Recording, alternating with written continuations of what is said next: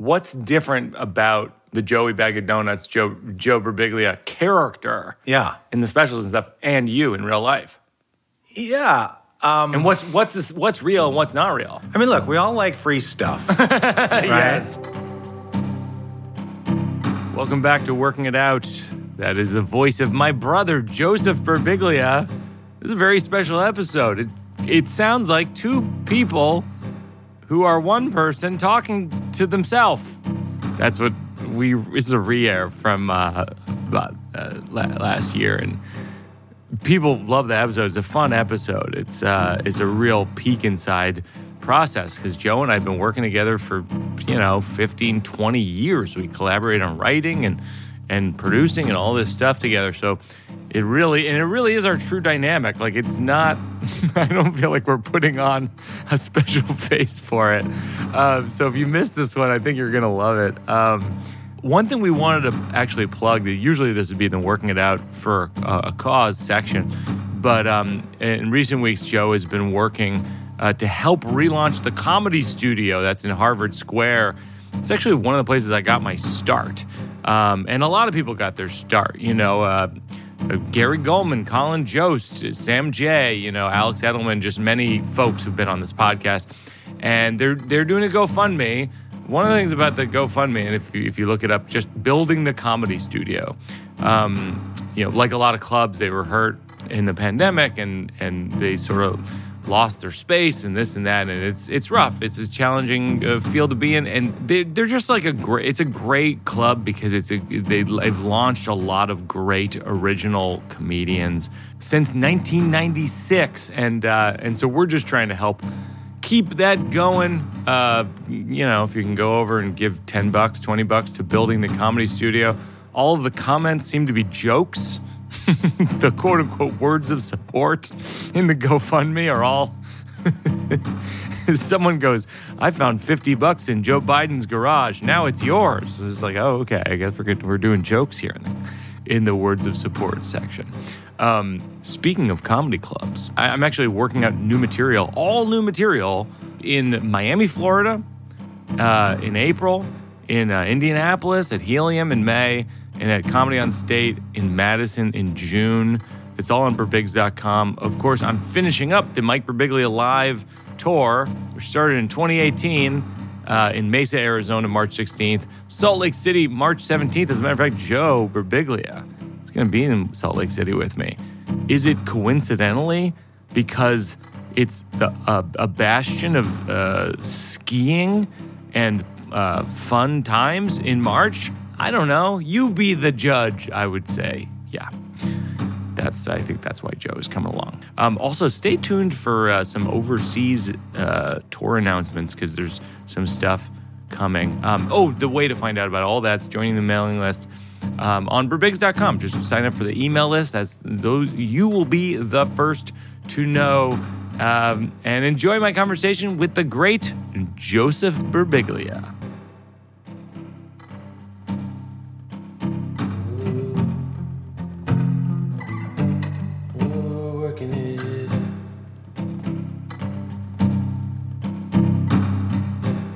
I think the burning question everyone wants to know is, are you going to steal all my money like Dane Cook's brother? It is unfortunate that other people in my role have crashed and burned, let's say. Yeah. Such as that. It's criminal. It's criminal. If people want to dig into that, and I feel bad for Dane that this happened. I'm so sorry, Dane, if you're hearing this.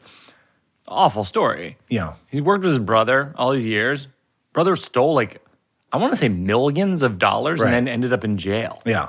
Yeah. I mean, it's like your worst nightmare because it's your brother. I understand. Yes.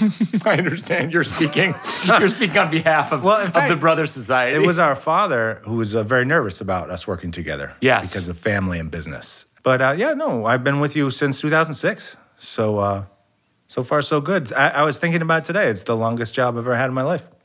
So just to bring people up to speed, Joe and I had this really unique relationship in the sense that we're brothers, and then Joe introduced me to comedy when I was very young. I mean, 7th and 8th grade, you were writing parody issues of your comedy newspaper. I was sort of looking over your shoulder, and I was intrigued because you were intrigued. Yeah. And then I went on to write parody issues of my high school newspaper. And then when I was in high school, you were in college writing at Middlebury. You were writing like what was called the Krampus, which is a parody of the campus newspaper. Yeah. It was like, very popular. And the improv group there was very popular. It was like, it had Jason Mantzoukas and Jessica St. Clair. And a very talented group. I wasn't in that group. No, I know. But I mean, your college had a lot of talented people. And it was a small school. Yep, fertile ground for comedy talent. And then the other person, all-star from your school, is Rodney Rothman. That's right, yeah. And he was in, I want to say, Otter Nonsense, the improv Absolutely, group. yeah. With that crew. And then Jeff Buchel was a comedy writer. My good friend. And went on to write a bunch of films and TV. Mm-hmm. He was working with you at your parody newspaper. Yes. And that became like a huge part of your college life. It really was, yeah. And then when I went to college, I joined the improv group. So we had this sort of like similar trajectory.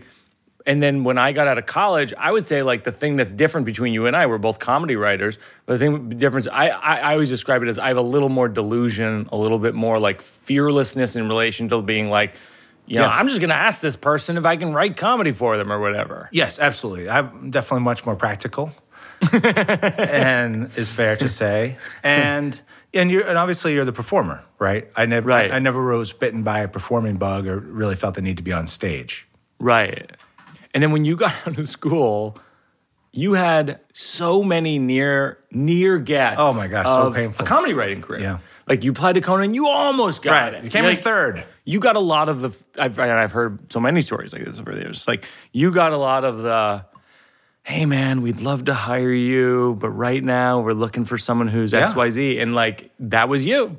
Very painful. I had like a lot of gigs. I had some exciting things and some near misses. One very notably, it was Jon Stewart was just starting the Daily Show. Yeah. But they were switching their executive producer. And I did a writing submission, and somehow I got in with the executive producer's assistant. And I remember she emailed me and said, Madeline Smithberg is reading your submission. This is the executive producer, is reading your submission for tonight's show and laughing hysterically on the Daily Show. And I'm just like, oh my God. It's happening. This is like 2001 or something? Yeah, right about then. It was maybe pre 9/11, maybe 2000. Jon Stewart came in, and I was like, "It's all happening. I'm going to be writing the Daily Show." So devastating. It just didn't happen, and you also had this weird in between thing. I remember. Yes. I don't know if you're comfortable talking about this, but yes. Where you were like working at the Daily Show, either as like an assistant I was or like a PA. PA. Yeah, and then you would get looped in to like pitch ideas. I know. With writers, and then they would kind of be like, and then you'd be rolling, you'd be like, oh, this is going well. I know. And then someone would come in and be like, actually, get out of here. Like, we don't want you here pitching ideas. What had happened is I tried to be the writer's assistant. Yes. Put it on the record. And they're like, oh, we had to hire another person who has been a writer's assistant, but we'll make you a PA. Yeah. But at the time, and even to this day, even though I'm more practical than you know, I'm not always super organized, so I was not a great PA. Right. But as the PAs were invited to creative pitch meetings, and I was pitching in my first week things that didn't get filmed but were being considered. Yeah. And so then you get pulled aside. There's a lot of sharp elbows in television, in advertising, in entertainment. I like that term. Right? And you get pulled over and they say, you know, you're not really a production assistant. And I was like, I know I'm not a production assistant. Oh my gosh. I know. Will you make me a writer already? Oh my gosh. So it happens. Yeah. That's so tough. And then the other one was with The Onion. So that's a fun one. Yeah. So you were pitching to The Onion. This is before The Onion blew up. Correct. Like The Onion was in Madison, Wisconsin. Yeah.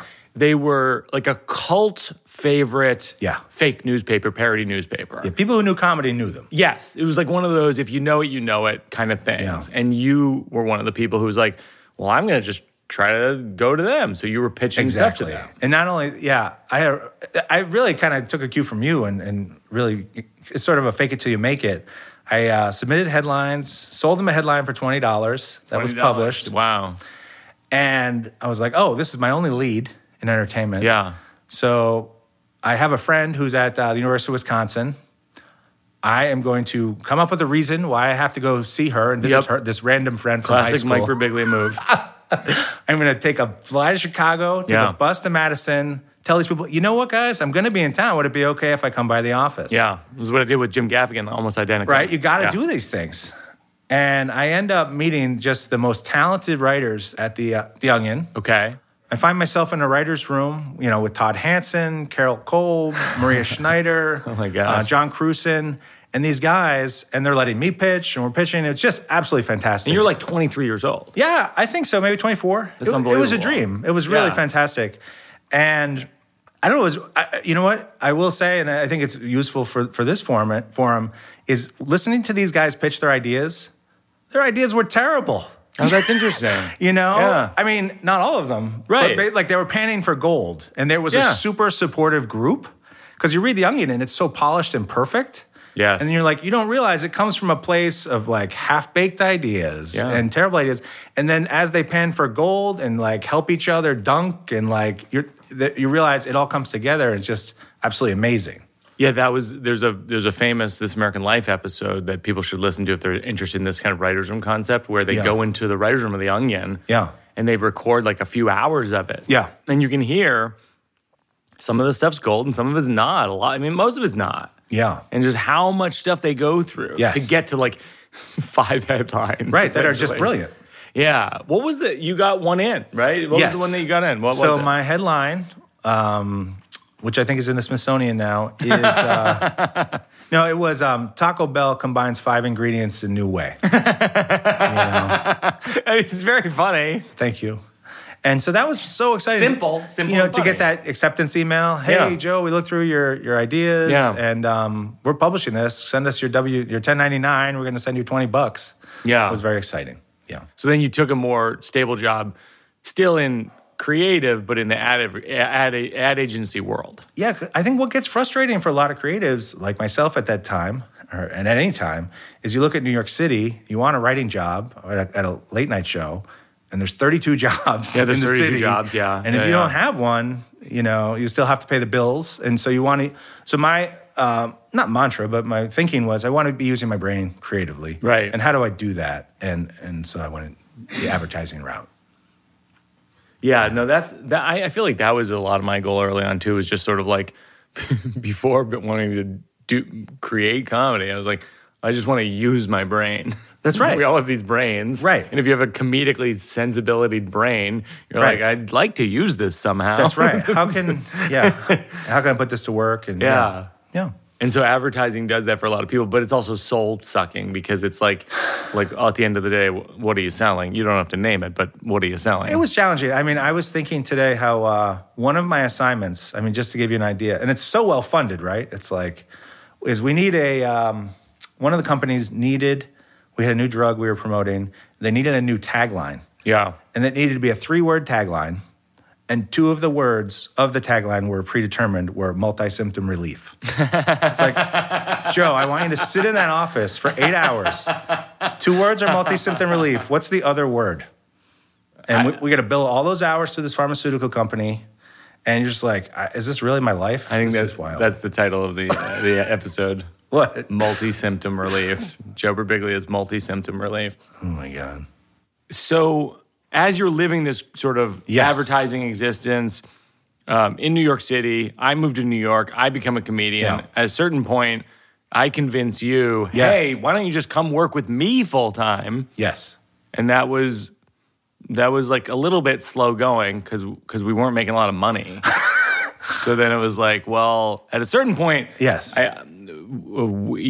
I got hired to do like sort of like a local internet TV ad campaign. Correct. And that was like enough money that I was like, I could afford to pay you for a year. Correct. If you quit your job, I can pay you for a year, I think is what I said. Yeah.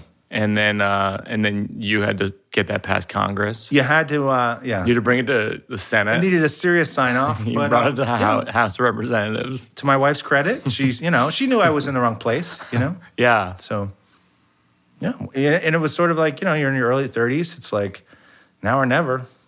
So then we basically, our process, I would describe it this way, and maybe you describe it a different way. Yes.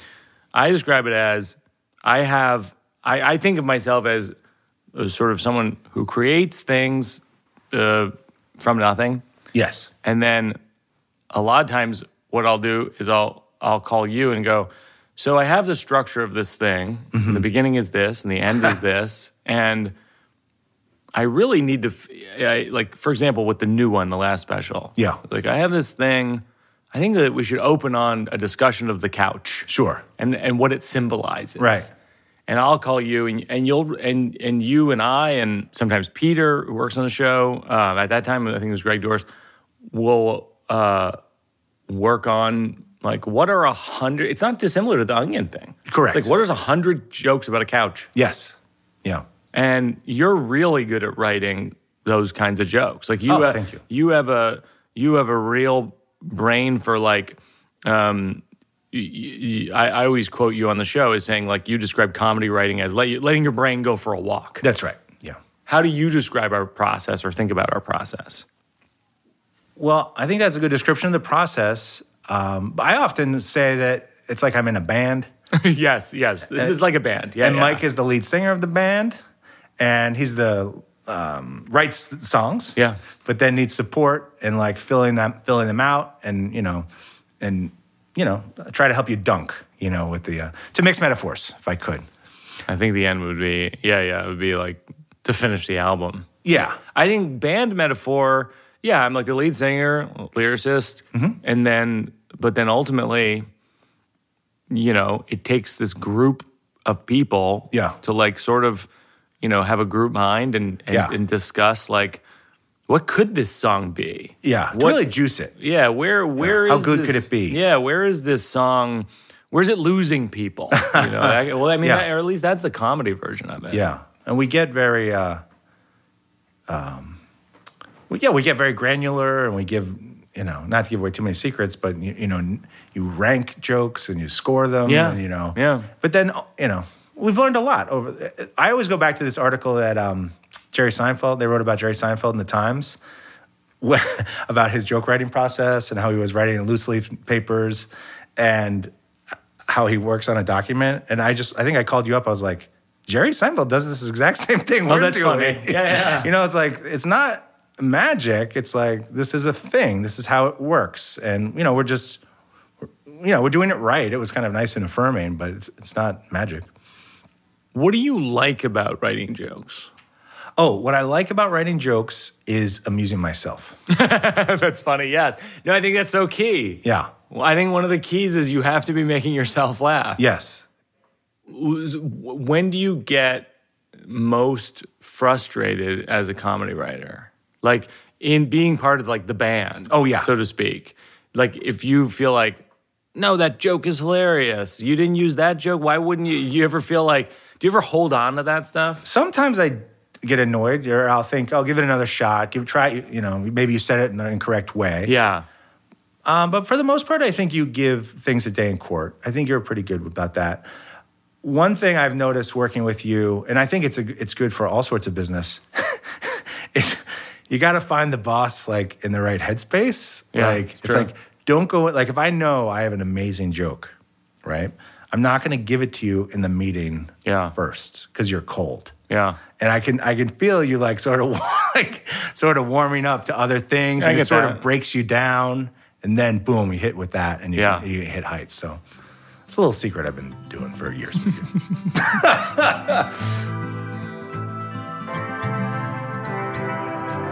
What's your favorite thing we made? That we've made? Yeah. Gosh. I know. People ask me this sometimes. I have a hard time saying. I think, maybe the height was Thank God for Jokes and working on that. Oh, interesting. Yeah. And I have this funny thing with you. I don't know if you realize it, where when you do a show, it's not a pet peeve or anything. It's actually, it kind of works out for the best. When I watch your show and I see, like, a joke that I wrote, right? Yeah. And how do I say this? You say anything. When I watch you perform, and I'll see, like, the best jokes that I've written in the show are real high points. Yeah. They often, not often, but on occasion have been real heights of the show and really high. Sure. I've helped you hit real high notes. Yeah. But the reason is, for my jokes to make it into the show, they have to be so much better than your jokes. You know, maybe I can make a counter to that, but go ahead. No, but so my experience has been for my jokes to be in the show. When I write a joke that's equal to your joke will go because it's your voice, it's your show. You're the guy delivering the pizza. So it's completely up to you. So as a result, what I ultimately do get in the show tends to be strong. It's funny because the counter to that, and I don't disagree with that you see it that way, but is for me I actually give your jokes more of a benefit of the doubt when you pitch them to me than my own jokes. So I try to actually offset that, knowing that would be the natural inclination. Okay. Yeah. I appreciate I'm that. actually hyper aware of that. Okay. I always try to like when you pitch jokes, I always try to say them like 2 or 3 times out loud and phrase them different ways that feel more like the way I talk. Yeah, I've noticed that. And it's great. And just be like, maybe this, maybe this, maybe this. And then you wrote what's funny is you're more conservative than I am in terms of like bodiness and things like that. But then over the years, you actually have some jokes in the shows that are more body than anything I've written. Like you wrote the joke "fuck monster" from Thank God for Jokes. I think a fuck monster. Oh, okay. Your kids might not like that, but I'll take your word for it. But it's like, well, it's like it's a joke about. Well, you always hated in Thank God for Jokes. You didn't hate, but you always like raised a flag on like that. I said like Janice is on heroin.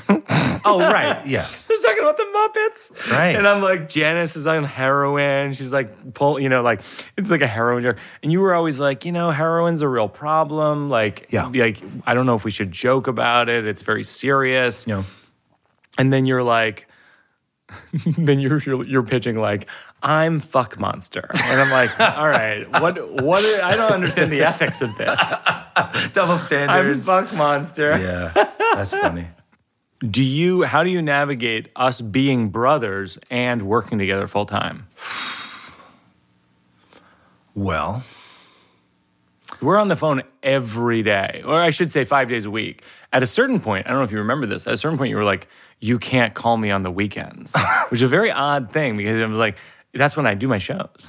Oh, right. I do my shows on the weekend. Well, I rescind that. By virtue of my actual job, I literally work 7 days a week. I mean, I very rarely don't work 7 days a week. Right. And so at a certain point you were like, I have a family. Yes. Do not call me on Saturday or Sunday. Well, which is fair. I'm not saying it as a criticism. Well, I would want to rescind that for things that are creative. Right. Maybe do other things. Kicking jokes around over the weekend. It's more of a weekend thing. Yeah. But yeah, I mean, it's funny because Gina, our sister, has asked me that at some point. Like, oh, if you weren't working with Mike, how would it be? And I'm like, Mike is always on and always in a work mode, so I don't know that things would even be different. I mean, you're very... Right. Yeah, it could be true. Yeah. It could be true. But, sometimes we've... I don't know if we've done it before where I'll call and say, let's talk. We're talking as brothers today, not as, let's not talk business. We should say that more often. On this podcast, is that? Yeah. Which one's that? One of my funny stories is, Mike, you never worked in like corporate or anything? Or like, just as a temp. No, I know. But as far as like in a corporate setting with rules and boundaries and guidelines. And I remember early on, I had been working with Mike for you full time for a few months. And I took a Thursday off. And you said to me, I took a Thursday off and you said, if you're going to, it's great if you take a Thursday off, but when you do that, try to work on Saturday. That's really funny. Try to work on Saturday. I'm like, let me get you the Pfizer HR manual about... That's so funny. Try to work on Saturday. I mean, of course I believe I said that, but that's a very... and so that's like when you tune out your brother, like, okay, I'm going to pretend he didn't say that. Try to work on Saturday. Well, that's the thing that's like really hard to explain to people about show business is like the truth is, I mean, you don't want to admit that this is true, but it's like the people who work the hardest do the best. And like, and so like the modern conventional wisdom is like, wellness and like separation of work and life and all these kind of like sort of happy feet kind of things. And it's like, the truth is like, I'm looking around going, happy feet aren't winning the race. Yeah. And you know what's funny? If I could name drop for a moment, but what's funny is I was talking with Nathan Lane about this at one point. I said, Mike, Mike won't take a vacation. and he goes, I won't take a vacation. Oh, that's so funny. It's like, you never told me that story. You're like a legend. You can take a vacation, man. Isn't that funny? That's a great story. Because honestly, like the people I know who are most successful as artists, they don't take time off. I mean, it's one of those like unfortunate truisms of like, there's definitely like a moment of culture right now where people are like zooming out about work. Yeah. And the idea of work and going like, is it worth it? Is it worth it to work 90 hours a week and blah, blah, blah. And people are really reconsidering it. They're going like, I'm giving my whole life to this company or this show or this movie or whatever it is. Yeah. And it's like, whenever I look at that conversation, I'm always like, I know what you mean. I respect where you're coming from. I understand the idea of work-life balance, but I'm on the front lines and I'm seeing all the people around me who are doing well. I'm seeing the people who aren't doing well. The people who are doing well work fucking 90 hours. I'm sorry. Yeah. They like live it. They live inside. It was funny because I'm working on a screenplay right now and I've been working on it for like about 4 years. And someone said to me recently, they're like, well, why don't you work on it in August when you're doing 8 shows a week at the Mark Taper Forum in Los Angeles? Because you're going to have the show in your bones and then the other parts of your day you can do it. And I'm like, no, you don't understand. When I'm doing 8 shows a week, I can't do anything else. Like I'm living inside the show. That's right. Like my life is the old man in the pool. Right. And then when I go to the coffee shop, it's like, it's like stepping outside the show to grab coffee and then I'm back in the show. Yeah. Like I'm living it all day. Like it's not just like a 90-minute section of my day. One of the challenges I have is because it's like figure out your Texas sales tax. Then Mike wants 2 pages of jokes about vampires. I know. Because I know it's a wild thing. We file taxes. You're the business manager for the company. Yeah, we file taxes in like 30 states often. It's challenging. Or 20 states. Like I tour so many places. Yeah, it's challenging. And so I don't know if you ever find this, but often I'll find myself putting off the creative, like the vampires writing or something to this effect, because it just seems like goofing off. Right. Do you ever get that? Yeah. I can't sit down and write jokes about swimming and vampires. I have work to do.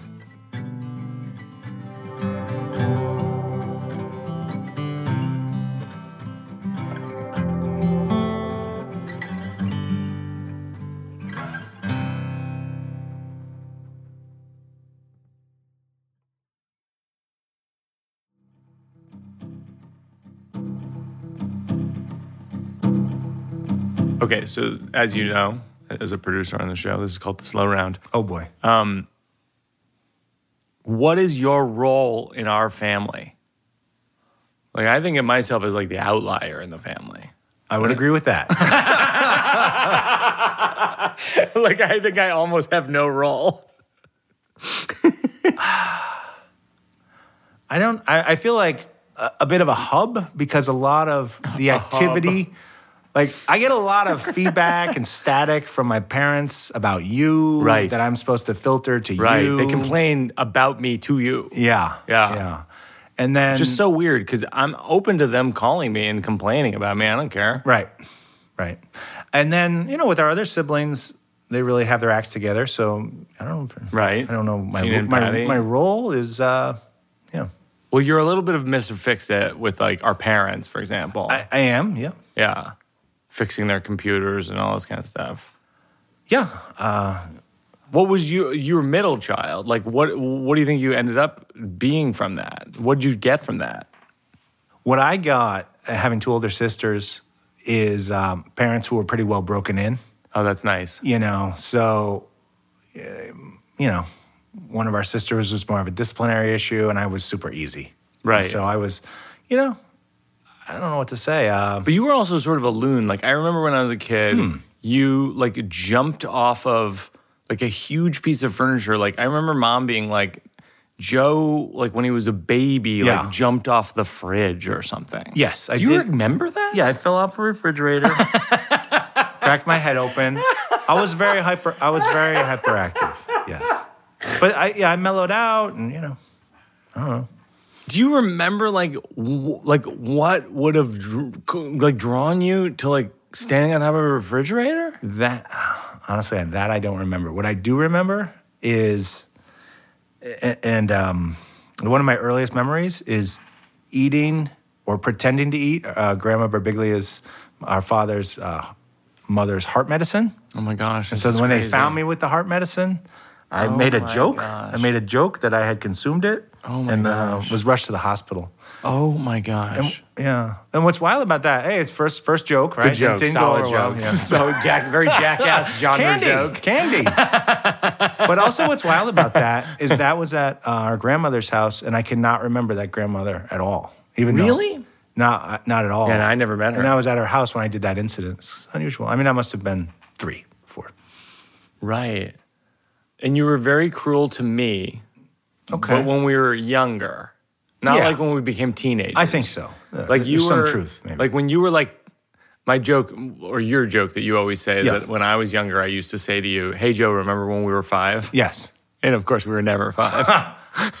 Yeah. No, I was tough. I was tough on you as an older brother. But I would guess like I think it worked out pretty well. worked out fine. Worked out fine. I just think you should work on Saturdays if you don't work on Thursday. If you're going to take a perfectly good Thursday off. Jesus Christ. I love that I said that. I do not remember. Speaking of, that's my falling off the refrigerator. I don't remember that at all.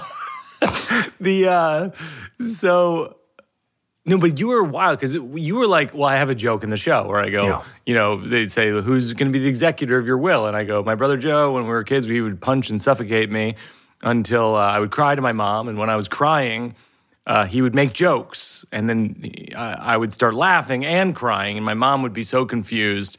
And Joe would look at my mom. He looked at my mom with a straight face and said, if he's so hurt, why is he laughing? And my mom would be so confused, she'd declare a mistrial. And so that's why he shouldn't be the executor of my will. That's in the show right now. I know. That's in the Old Man in the Pool. How accurat's that story? This is actually a good indicator for the audience of like talking to you because you're firsthand in all these stories. And I think I get that question constantly. How real are those stories? Oh, I can remember that story like it was yesterday. Yeah, I remember it really well too. Yeah. And in fact, I think one thing with that story is I threw water right in your face. Oh my God. Like, right in the presence of my mother. Like, right through this big cup of water. You're just like, and that like exacerbated the crying / laughing. Oh my gosh. Yeah. Wait, after you were like punching me and then I was crying and then you came over and you threw water in my face to make me laugh? I think so. Yeah, to mix it up. Oh my gosh. It's a diversion. Yeah. Get over it. I'm over it. I'm over it. No, man. It made me tough. It made me the tough MMA guy who people know me as today. You're always talking about MMA. Do you remember an inauthentic version of yourself in your life? You're gonna hit me with that one? It's like my favorite question. I remember some inauthentic versions of yourself. Ooh, snap. Yeah. Can you spark my memory? Well, the Phil Collins phase. I love Phil Collins. I'm just kidding. It's so funny you mentioned have that. all these audio cassettes of Phil Collins and Genesis. Like, Yeah. I remember them so well. You gosh. You were such a super fan. I was. That was my first concert. I will make no apologies for loving The Genesis. Worcester Centrum. Yeah, I'll make no apologies to that. In fact, in December, Genesis made they're on like their final tour, final. Like Phil Collins performed seated, this kind of stuff. And in December, they were performing at the Boston Garden or the Fleet Center, whatever they call it now. And I looked at it and I was like, I'm going to go to this concert. I'm going to spend like $500 and buy like 5th row floor to like close this chapter of my life, last Genesis concert ever. And I didn't buy the ticket, but I thought about it. But then, and I put it on my calendar. I was like, maybe I'll go to. I'm like, I don't know anybody else who likes Genesis, so it would just be me. And I got COVID. That week. Oh man! It wiped out the concert. I was a December COVID baby. You telling me you were going to pay $500 for one ticket to see a just Genesis like the concert? best ticket, right? Just to have the experience. This is crazy. Like you're in the band. This is insane. Not like the $80 ticket, like in the back. Oh my gosh! I have your credit card. It's fine. I can't believe this. What's your best and worst nickname in your life? Like people calling you, because they called you Joe Boo, I remember. Oh, yeah, that was all right. That was because of the movie MVP, which I don't know if our listeners will remember. Major League. Yeah, Major League. Yeah, Major League. And it was a baseball movie. Yeah. Where there was a Joe Boo character. Yeah, that was fun. And so people would call you Joe Boo in high school. And then I think I was glad to leave that behind in high school. You let that in high school. Goes, right? Joe Boo. Yeah. I would be at your soccer games and wrestling matches, and they would yell, Joe Boo! You ever have those nicknames where, like, some people are using insultingly and some people are using, they're like, weaponizing they're them. your friends? Yes. Thank you. Yes. And you're just like, I don't know which one you were just doing. No, I know. You know. No, I get that. A sensitive ear. No, I know what you mean. Yeah. No, I think nicknames are like that. People... Birbiggs, yeah. Birbiggs. You know, you're like, is it friendly? But then you get people going, hey, Birbiggs. You're like, oh, that's friendly. That's nice. That's nice. You got to read for tone. Yeah. Yeah. When I was in college, I was on an orientation trip, like in the woods, and I convinced these 10 incoming freshmen that my nickname was Motherfucker. And so they called me Motherfucker the entire trip. I don't know what's... I was having fun. You convinced them I was having that fun. was your nickname? I was having fun. And this is such a ridiculous story. And so during college, those 10 people would call me that around campus, and I don't know. It was great. By the way, please cut that out. No, keep that in. I was literally just gonna say, this is quintessential, like our writer sessions. Like a lot of times in our writer sessions, it's just like, I have this story when blah, blah, blah. That's right. And that makes me think of the time where my nickname was this. That makes me think of the time my nickname was this. And then we're like, oh, that could be a joke. Yeah. Like don't you feel like a lot of our like writing sessions are like, I tell a story that makes me think of this, you think of that, and then it's like, wait, I think that might be the joke. And then a lot of times I'll go to the comedy cellar and be like, okay, I tried out that line and that works. Yeah.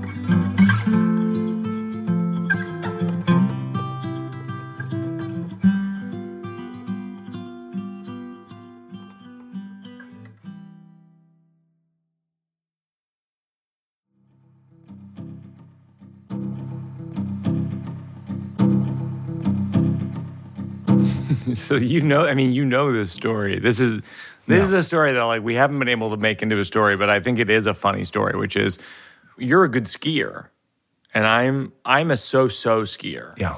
And we were at, I want to say Sundance, 2012. Yeah. And you were like, let's go skiing. And I'm like, I don't think we should go skiing, but you really want to go. And then the joke is, to me, skiing is brainstorming ways to die. Like, what if we got on the top of a really steep mountain? Oh, that's good. Let's raise the stakes. Why don't we strap 4-foot-long razor blades to our feet? And then we can create barriers along the way, so we'll be like a human pinball. So I'm flying down the mountain. My ski gets stuck in one of the bumps, one of the moguls, and my body does not. So my body flies in the air like a toddler on a bouncy castle.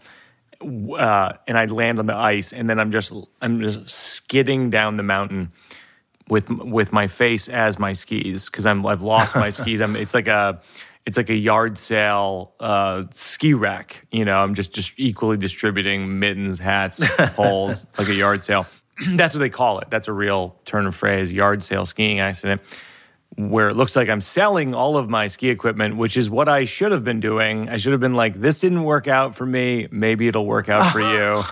But it's not the best look for a salesman. Just a man with a broken shoulder lying on the side of a mountain, face down, buried in a patch of bloody snow, being like, can I interest you in some equipment? I'll charge you whatever it costs to get me to the hospital. So I'm lying there and I hear someone laughing. I turn around and it's Joe. And you're laughing and you're taking photos of me. And I go, Joe, I'm in pain. And you said, Mike, you're going to want these photos. And I've never seen the photos, and I don't know if they exist. Well, photo management is very challenging. No, you're absolutely right. That's a true story, though. You and Gina, our sister Gina, have the same thing, which is you're always like, you're going to want these photos. That's like a thing that you and Gina always say. It's true. Yeah. Okay, so I wrote you up a few beats on swimming. Oh, yeah, please. It seems to be the theme of the show. It's a big part of the show, yeah. It's a huge part. So I don't know. I sort of wrote a little bit from my perspective, but sure, yeah. So I actually don't think I like swimming, but I do it 3 times a week. Is there anything I like as little as swimming that I do with such regularity? Maybe flossing. Yes, good example. I swim because I hate the elliptical machine. I swim because if I don't, my wife and kids are going to get all that sweet insurance money. Oh, God. That sweet insurance money. Swimming is really committing to taking a hell of a lot of showers and a real commitment to wetness. Yeah. You know, you get there, you shower before you go in the pool, you get wet, you come out, you take a half-ass shower. Then that night you're like, I'm kind of gross. I gotta take another shower. Yeah. It's out of control.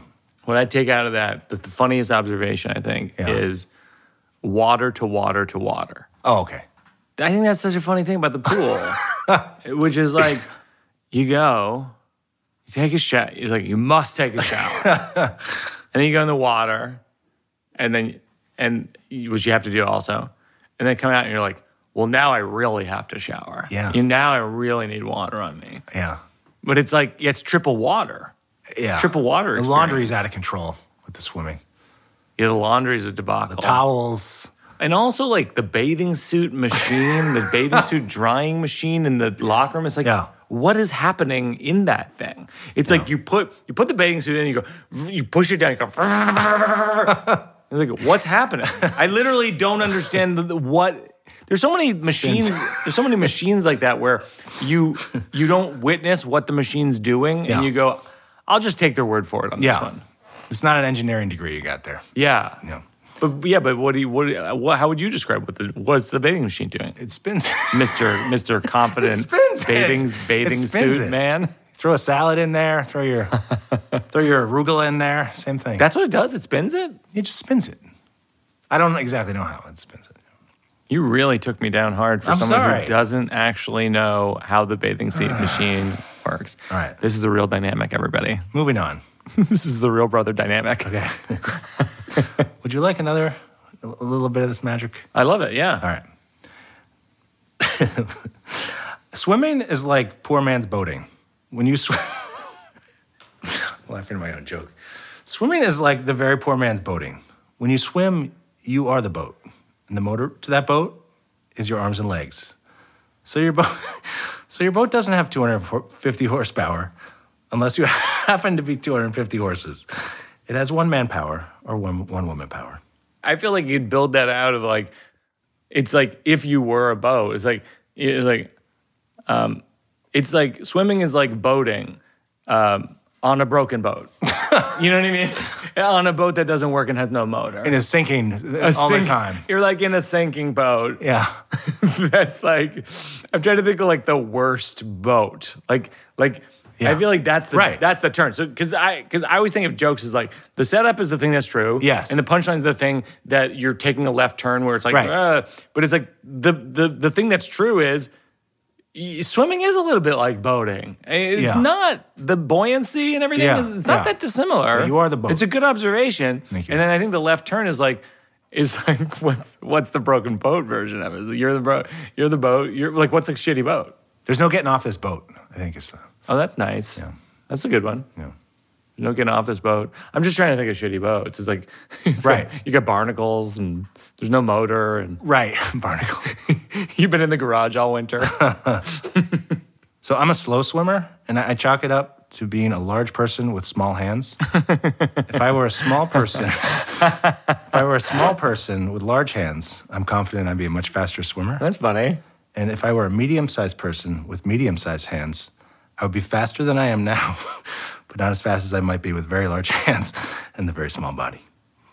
I don't know. No, I think there's something there. Yeah. I think that's very funny. If there were some kind of surgery to elongate my fingers, that could really help my times. This is the episode where people go, I see why he's not the lead singer. Put him back on the drums. Yeah, right? I have something that I think you'll think is funny. I've been working on this at the cellar a little bit this week, which is when we've had, I've talked about this on the show before, like our apartment building was like collapsing, like essentially because it was so old. So we had to move out. Yeah. And we had mold and mildew. We had all these problems. We had to move out into an Airbnb. And then I go, which my joke is like, which by the way, no breakfast. Yeah. It's a bit dishonest acronym. Airbnb, no B. Yeah. Airbnb and the owner lives in the basement. But I go, this is the thing I've been trying out this week. Yeah. I go, there's the biggest problem with the Airbnb, no thermostat. Airbnb, no T. And so it's, and I tell the audience, I go, I'm not making this up. Yeah. I go, Airbnb, no T. Yeah. I go, New Yorkers. And I go, maybe I'm wrong. I go, New Yorkers have no standards for our housing. We're just like, there's no thermostat? Okay. It's 0 degrees? Okay. It's 100 degrees? Okay. Right. There's rats? Okay. There's cockroaches in the rats? Okay. There's holes in the building? Okay. Like, I love New York City. It's the greatest city in the world. We're so lucky to live here. We're so much better than other people. It's like, I'm starting to be like, are we? Is this better? What are we doing? Yeah.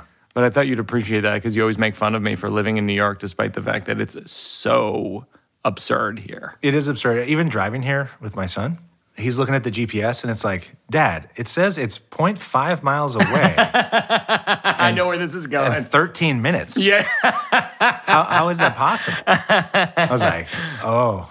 No, I know. Trust it. No, it's extraordinary. And so then, so the ending of the story is, it's 90 degrees in the apartment. It's 2 a.m. Yeah. In the Airbnb with no thermostat. My family is almost dead. They're on the cusp of being alive. Yeah. I begin to be concerned. Yeah. I call my landlord in the middle of the night, 2 a.m. Hey, I'm still friendly. Sorry to bother you. Yeah. I'm still like, we love it here. Like, I'm like in my business voice, like, we love it here. It's great. You know, it's like it's totally working out. Yeah. We'd love to stay. Is there a thermostat? Because it would be, if there isn't, it's fine. Because we love it. My family's almost dead. It's fine. If there is a thermostat, we'd love to know where it is. He goes, there's a communal thermostat in the lobby of the building. I was like, I love communal thermostats. I supported Bernie Sanders. I totally get it. Universal thermostats.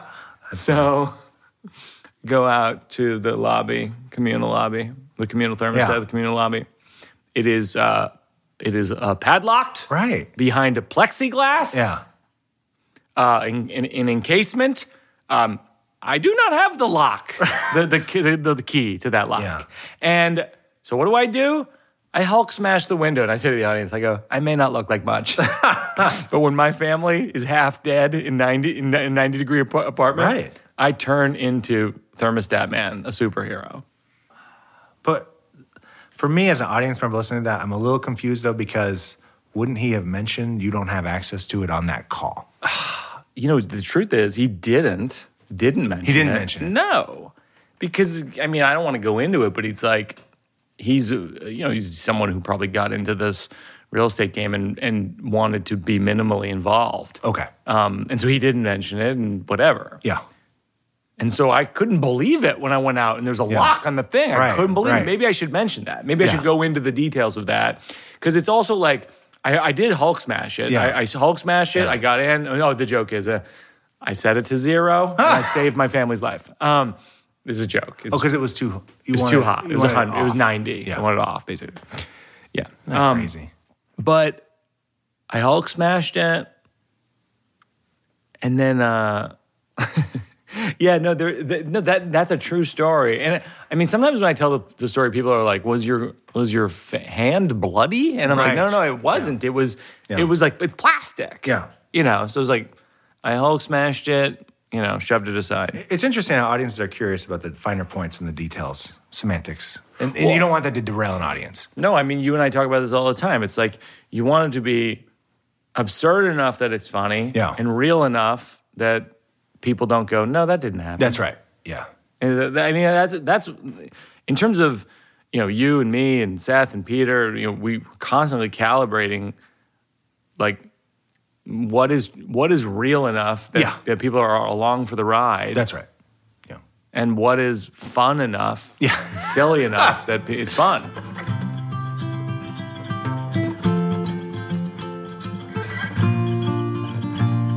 All right, so the final thing we do on the show is called Working It Out for a Cause, as you know. We contribute to the organization that you think is doing a good job, we link to them in the show notes. And who would you like to give to? Oh, I am always a big supporter of the Rhode Island Food Bank. That's great. Yeah. We've given to them before. Yeah, keeping it local up in the Ocean State. In the Ocean State. We're going to give to the Rhode Island Food Bank, and we're going to link to them in the show notes. Joe Birbiglia, thanks for being a guest on Working It Out, a show that you produce and will have a final cut on and take out all the parts you don't like. Oh, boy. Thank you. Thank you for having me, Mike. It's been a pleasure. And, yeah. Working it out, 'cause it's not done. We're working it out, 'cause there's no... That's going to do it for another episode of Working It Out.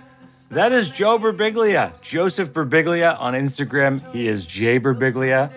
And on Twitter, he is at Joe Birbigs. The next time you watch one of my specials or one of my movies, just know that Joseph Birbiglia is behind the scenes, working his magic, letting his brain go for a walk.